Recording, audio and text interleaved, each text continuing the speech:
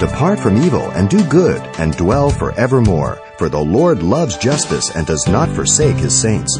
They are preserved forever, but the descendants of the wicked shall be cut off. Pastor Xavier Reese makes the appropriate application of this simple truth from Psalm 38 to the day in which we live.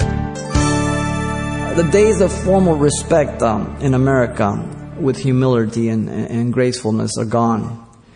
Parents today are too often trying to be the friends of their children rather than parents. So in that, they're disrespecting their children, putting them on an equal level. Children speak to their parents in the most degrading way with vulgar words and disrespect that it's unbelievable. Somebody needs to give them some time out.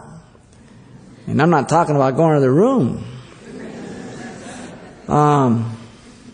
Paul the Apostle writes to Timothy in 2 Timothy 3:1-4 says, "But know this, that in the last days perilous times will come, for men will be lovers of themselves, lovers of money, boasters, proud, blasphemers, disobedient to parents, unthankful, unholy, unloving, unforgiving, slanderers, without self-control, brutal, despisers of good, traitors, headstrong, haughty, lovers of pleasure rather than lovers of God." See, when you begin to worship the creature more than the Creator, then your value system gets tweaked.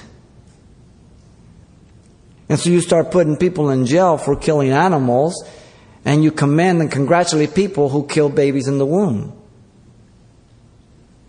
And you call good evil and evil good. The absence of social graces in our public society leave much to be desired. The common courtesy of opening a door for a lady, or giving up your seat when the bus is full, or you're waiting for a table at a restaurant, is unheard of. And when you do it, the ladies either are so shocked that they can't believe it, or they're so offended they want to smack you. The honor and respect for the elderly has become replaced by mocking them, brutalizing them, and abusing them. Romans 1:28-32 says, "And even as they did not like to retain God in their knowledge, God gave them over to debased minds," rejected minds, "to do those things which are not fitting or appropriate, being filled with all unrighteousness, sexual immorality, wickedness, covetousness, maliciousness, full of envy, murder, strife, deceit, evil-mindedness. They are whisperers, backbiters, haters of God, violent, proud, boasters, inventors of evil things, disobedient to parents, undiscerning, untrustworthy, unloving, unforgiving, unmerciful, who knowing the righteous judgment of God, that those who practice such things are deserving of death, not only do the same, but also approve of those who practice them." Welcome to America, people. Woe to those who call evil good and good evil, who put darkness for light, light for darkness, who put bitter for sweet and sweet for bitter, Isaiah 5:20 says.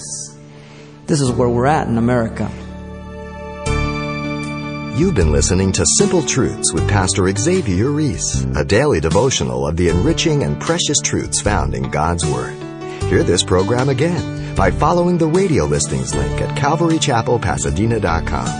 The studies you hear on Simple Truths are also available on CD. Give us a call at 800-651-8352 for information on how to receive a copy.